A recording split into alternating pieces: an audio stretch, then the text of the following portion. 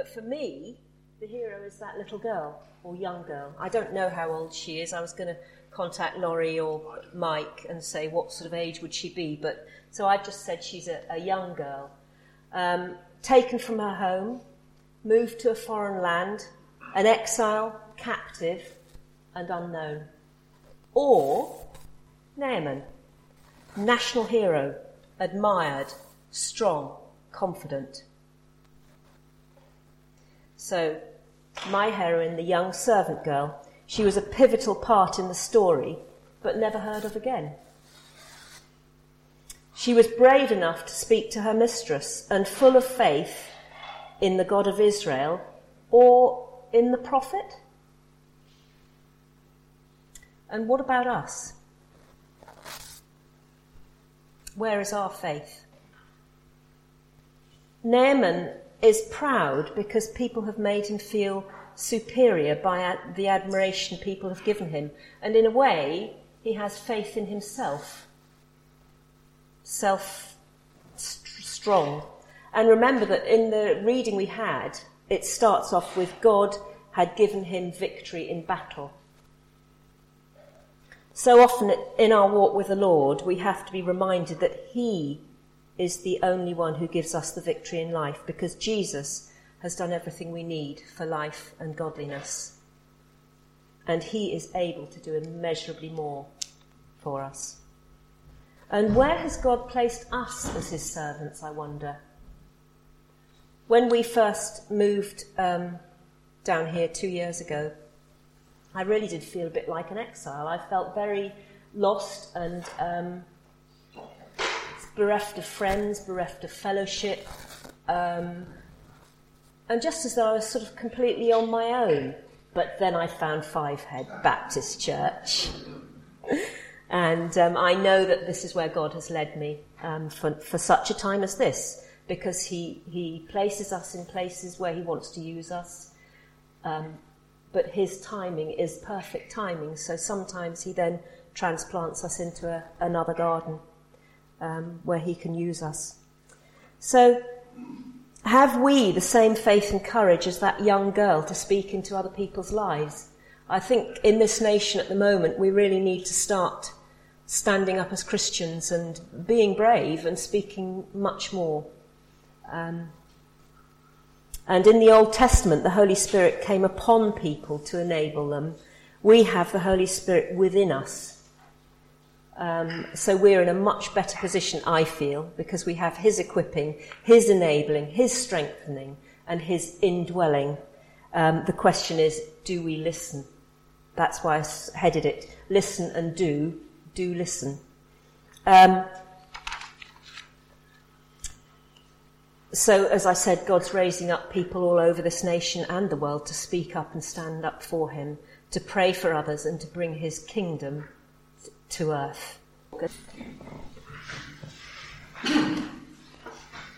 So I believe that God is calling us by name. He's chosen us, as we started at the beginning, and he calls us by name because he wants us to go and bear fruit for him, fruit that will last. So, listen. What did I say? Hang on. It was so good, I thought. Listen and do listen. I'm going to tell you about a friend, my very dear friend. The Lord put us together a long time ago. And we had been on a talk in Farnham, near Farnham. And the talk was on listening to God. And this is a long time ago. And the speaker spoke about practicing listening to God, because we have to take steps of faith, don't we, all the time? It's like a child has to build on learning to walk. And we do with listening to the Holy Spirit's prompting. It's a step-by-step thing. And as you take each step, he then equips you to go on and do more things for him. So this speaker was talking about practicing listening to God and how she, this speaker, had felt prompted by God to take someone some bananas, and how absolutely delighted this person was in receiving the bananas. And she encouraged us to take time to listen, because God speaks to us far more than we often realise, because it's that still small voice, and it's learning to tune in to what he's saying. And we have to give him time. So my my friend went home all buoyed up by this talk, and she sat down to listen. She's just been staying with me, which is why I'm laughing, because we were talking about it. And she used to visit regularly an elderly lady in our village and do her hair, because she's a hairdresser. And this elderly lady had gone into hospital, and so Dee, my friend, wanted the Lord to direct her in what she should take. So she sat down and she said, "Well, Lord, I want to hear you speak to me. I want to start listening. What is it you want me to take, Mrs. Wynne?" "Bananas," came the reply. "Well, that can't be right," said Dee. That's because of the talk I've listened to. So she sat quietly and asked the Lord again. "Bananas," again. She got up, thinking, well, that's just because of the talk. It can't be that he's telling me to take bananas. However, on arriving at the hospital, she asked the elderly lady if there's anything she would like. Yes, you guessed it. Bananas. And Dee hadn't taken them. And this was just the beginning of her being trained to listen. Has she made mistakes? Yeah. But with each downer, there's been an upper, and as a result, her faith and service has grown. So, you get knocked down, you get back up, and you try again. Now, Elisha, going back to our reading, had been trained by God, and he had the faith to know that God didn't need him there with Naaman. There were other things going on, I'm sure, but Elisha knew that God didn't necessarily need him there.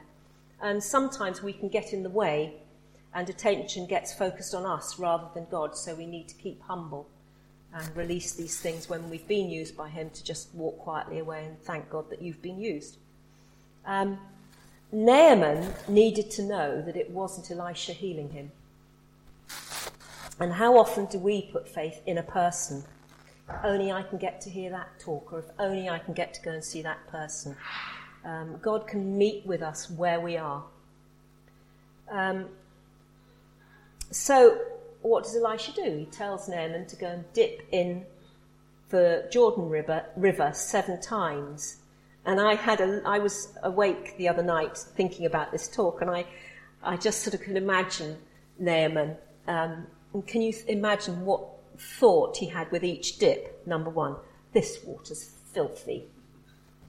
Number 2, I hope no one's watching. Number 3, I feel so humiliated.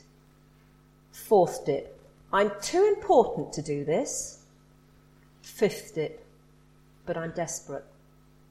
6th dip, what if this God is real? 7th dip, have mercy on me and heal me. There was a steady stripping away of self, I think. And I wonder what would have happened if it stopped on the 6th dip. Sometimes we stop, and is there a situation that you have been in where you've been praying about it for years and there's seemingly no breakthrough? Never give up, because that change might be just around the corner or on that 7th dip. Winston Churchill said once, he was asked, I can't remember quite, I should have looked it up, but he just kept saying, never give up, never give up, never give up, never give up. And that's what we need to do. We need to keep pushing through. And we need to do exactly what we feel God is asking us to do, even if it seems daft, like the banana thing. Seemingly such a trivial thing, bananas, but actually that elderly lady would have loved some bananas. I'd rather be a fool for God and give something a go, even if it means I lose my reputation. So like the young servant girl, we need the courage to speak, but like Naaman, we need the humility to listen to those placed alongside us. And of course, the end of the story finishes with Naaman believing in the true God, not just the prophet, and presumably he would have returned home a different man, which in turn would have been a witness to the young servant girl that the God of Israel heals. He ends with saying, now I know that there is no God in all the world except Israel. So we need to train ourselves to hear the Lord speaking to us by his Spirit. As we listen to the seemingly small things God is saying to us, he can use us to be his people who can transform others' lives. And there's so much more the Holy Spirit wants to do in and through us. In these days, let's not settle for less. Let's walk with our ears open to do valiantly for God. It might be calling on someone or just ringing someone, but until we start taking those steps of faith in hearing God asking us to work with him, we can't move on to the bigger things.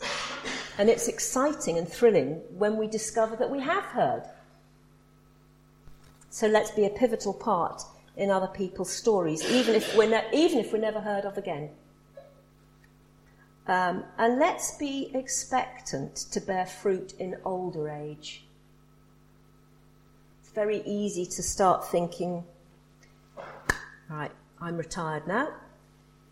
I'm going to sit back and take it easy. But actually, I think almost when one's retired, God is almost using one more. I don't know.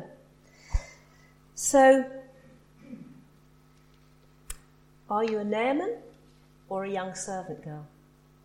Are you willing to be used by God to go out from here, not forgetting what we've heard this morning, but putting it into practice